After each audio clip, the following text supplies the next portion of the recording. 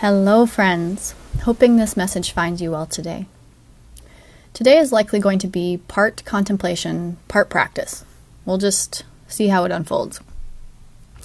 Before we jump in, take a deep mindful inhale. And on the exhale, let everything go. Mudita. Mudita. Have you heard that word before? It's an ancient Pali word, and it loosely translates to mean appreciative joy or sympathetic joy. In other words, it's the joy of appreciating the good fortune of others. Are you familiar with this kind of joy? It's not exactly our main source of joy, is it? In our culture, in the West, the joy or happiness that most of us are familiar with is what? Self-gratification. Right? It arises as a result of getting what we want. We do already have appreciation practices that we might engage, and we call this gratitude practice. But this gratitude is still centered around ourselves. What do we have in our own personal life that will make us feel connected to happiness? Now, when do you usually feel happy? Take a look at your own life. When you get a promotion, when you're going on a vacation, maybe when you're on your favorite hike. Our happiness is often rooted in these kinds of things. Getting life to go our way, or getting our ducks in a row, so to speak. But what about someone else's ducks? What about when someone else is living the best life? So how do you feel when someone else's business is crushing it, and you're still waiting around begging for your first sale? Or you're scrolling on Instagram and you see someone out hiking and you're stuck in your office. The typical response is not joy and appreciating their good fortune. What do you feel on average? Maybe jealous, frustrated, anxious, maybe disappointed in yourself. These are all normal. But they're normal because we live in a culture that conditions us not to celebrate other people's wins, but to compare ourselves to them. And then we end up stuck in cycles of anger, jealousy, disappointment in the face of hearing about how well other people are doing in life. And this response is so human. It's so human, but it's not your natural state. It's your conditioned human state. So, mudita, getting back to that, it's a pillar of Buddhist practice. And when cultivated, it will lead to an experience of a deeper sense of peace, freedom, and real joy. And this has been my experience, and I invite you to look into this and see if maybe it can be yours too. Now, telling you to give up your habit of comparing yourself to others and to just start feeling happy for them instead isn't very helpful. Maybe you're already aware that you're comparing yourself and that it isn't serving you and is a source of a lot of your stress. But has that awareness been enough to help you change the habit? Probably not. Right? Intellectual knowing doesn't often lead to direct embodiment, because comparison is the symptom of a deeper rooted disease. I love this part, you guys. Comparison is the fruit of a particular seed that was planted in your mind. And you'll be a lot more successful at uprooting the habit of comparison if you uproot the seed, not just pick the fruit off. I think of it like this. The behaviors, the patterns, the habits that you have, they are all the branches or the fruit on the tree. And most of the time, we try to get rid of those behaviors or habits by directly attacking them. Right? We try to pick the fruit off or cut the branches off. But the tree itself is still alive, and it's just going to produce more branches and more fruit. Mudita is also a fruit. Okay? And it's hard for someone to try to grow this fruit if they have a seed and a tree of comparison in themselves. You're not going to grow mudita if your tree is a comparison tree. So, what does the seed of mudita look like? How can you plant this new tree and move away from comparison and into nourishing this new fruit of being happy for everyone's happiness, not just your own? First off, you stop putting all your energy into controlling the behavior and you start to look at the underlying beliefs. Behaviors are the result of beliefs. Beliefs are the seeds. If you change your beliefs, you change the seed of the types of trees that you're planting in your mind, and you in turn end up with different fruit. Does that make sense? If mudita is appreciating the good fortune of others, in other words, being happy for someone else's win, what kind of mentality does that require?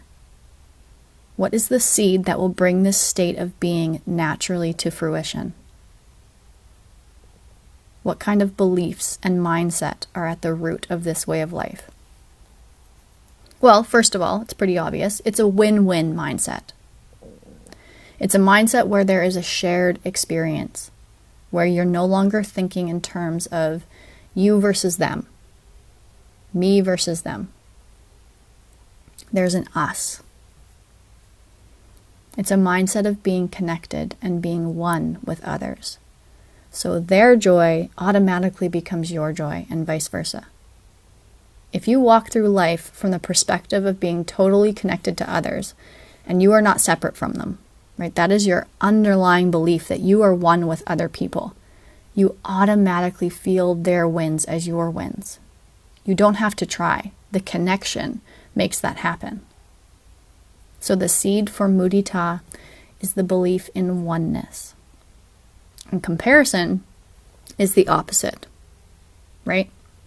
Have you ever explored the underlying source of comparison?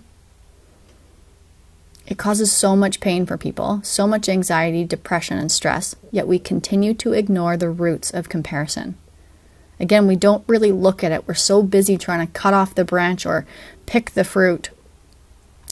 In other words, we're so busy focused on stopping the behavior of comparison without actually understanding the root and the belief and the mentality underneath it. So it's not surprising that it continues to be an issue. What do you really know about it? Comparison arises when you hold the perspective that you are a separate self. Now, I'm going to plant these seeds, and don't take them as fact if you haven't experienced them yourself. Okay, make some notes in your journal and contemplate them. Look for the truth.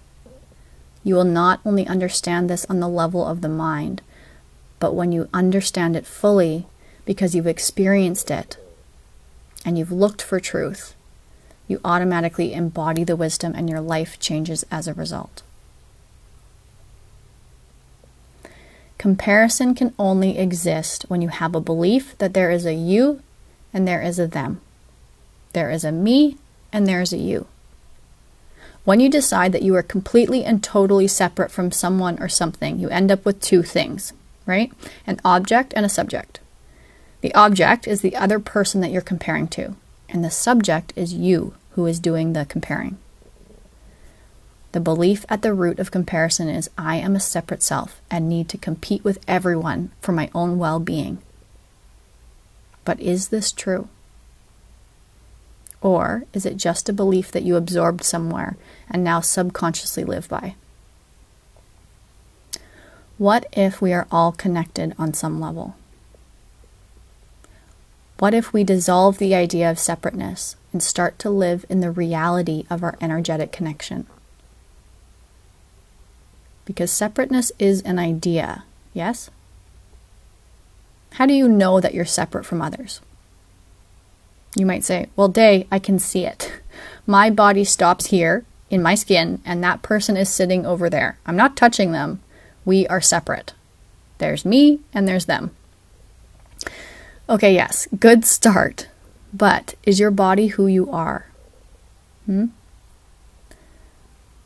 you begin and end in this physical form? Is this all that you are? Your physicality may be separate. Yes, good point. But is that all of you? Is the whole you separate?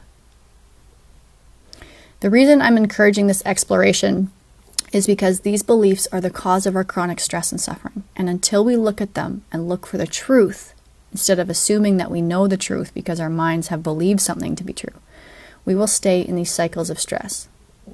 those trees of comparison or doubt or anxiety or whatever it is that you're working with, they will stay rooted in the ground. And regardless of how many times you go after it and try to change your behavior and control yourself, you're just focusing on cutting off the branches or picking the fruit. But the tree will remain there. And so will your patterns. One of the great ways to dissolve stress is to come to know the truth.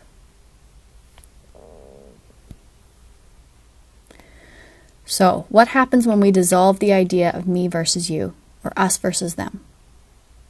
We dissolve the belief of our separateness. We end up with just oneness, right? If we are not separate, if there are not two things here, me and you, and there is only one thing, can comparison exist? How do you compare oneness? There's only one thing. Let's say you just have one apple and absolutely nothing else, just the apple. Can you engage the habit of comparison? No. All polarizing thoughts of comparison can only exist when you and me are separate, when there is a separate you and a separate me.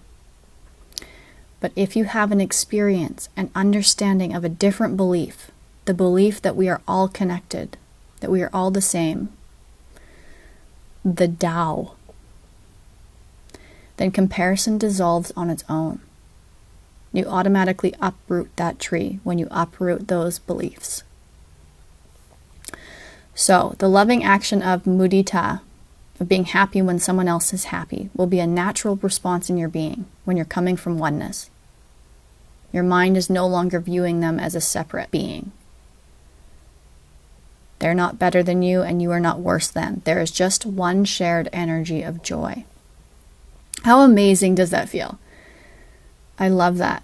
Happiness or joy when you appreciate the good fortune of others. That's mudita. Now, until you come to explore this more deeply and experience a sense of oneness and know it as truth, comparison will probably be your go-to reaction. That tree has been there a long time. And in order to shift this, there are two practices I recommend. The first is very simple. So write down the following. 3 steps to embody mudita. Step number 1. Recognize separateness or comparison. Recognize separateness or comparison. So how does that show up for you? Maybe in body tension. Maybe you notice negative, self-defeating thoughts. Oh, he's so much more successful than me. I'm such a failure. Or, you guys, this is a sneaky one. Maybe you catch yourself downplaying someone else's wins. Well, why would we do that? Because your ego or your sense of self has started to feel threatened by someone else's rising up, that you want to hold them down so you don't feel so low. But again, those ideas and those beliefs come from this idea of me versus them. So recognize that. Then step number 2, breathe. Take a mindful inhale. And on the exhale, let any tension in your physical body soften. Step number 3, repeat and feel into the affirmation. I'm happy for their happiness. Here is joy. And then feel into the shared joy. So the statement, I'm happy for their happiness, is still divisive. There's still a separateness there. But when you note that, and then take it one step further and say, here is joy. I connect with joy. You're moving into that space of oneness and shared experience. So soften your separateness and feel into it. The second practice I want to offer is a deeper one. It's a meditation on exploring the truth around separateness or around oneness. It's a guided 5-minute practice to draw you towards experiencing this truth on your own. I was going to add it here, but this turned out to be a longer conversation than expected. So I will add it as its own recording. I encourage you to check that out and to continually come back to it. It's not meant to be used once and then forgotten. My recommendation is to commit to the 5-minute seated practice for 21 days straight. Make the exploration of oneness your intention for 21 days. Use your journal during this time to explore this. Who am I? Am I a separate self? Is it possible that I am connected to others in a way that I cannot see with my eyes? Start to explore those beliefs. Am I separate? Is there a connection between me and someone else? Is there a oneness, a shared experience of life? And start to explore that. I will leave it at that for today. Thank you for being here. Life is such a wild ride, and truth-seeking is not always favored by the ego, so it can feel really jarring and uncomfortable. And most people get really impatient with it because this is the long end game. You're in it for the long haul when you're truth-seeking. You're not here to just temporarily soothe yourself and feel better or comfortable. So I see you. I encourage you to keep going. You got this. Blessings for a wonderful day. I will catch you in our next contemplation session.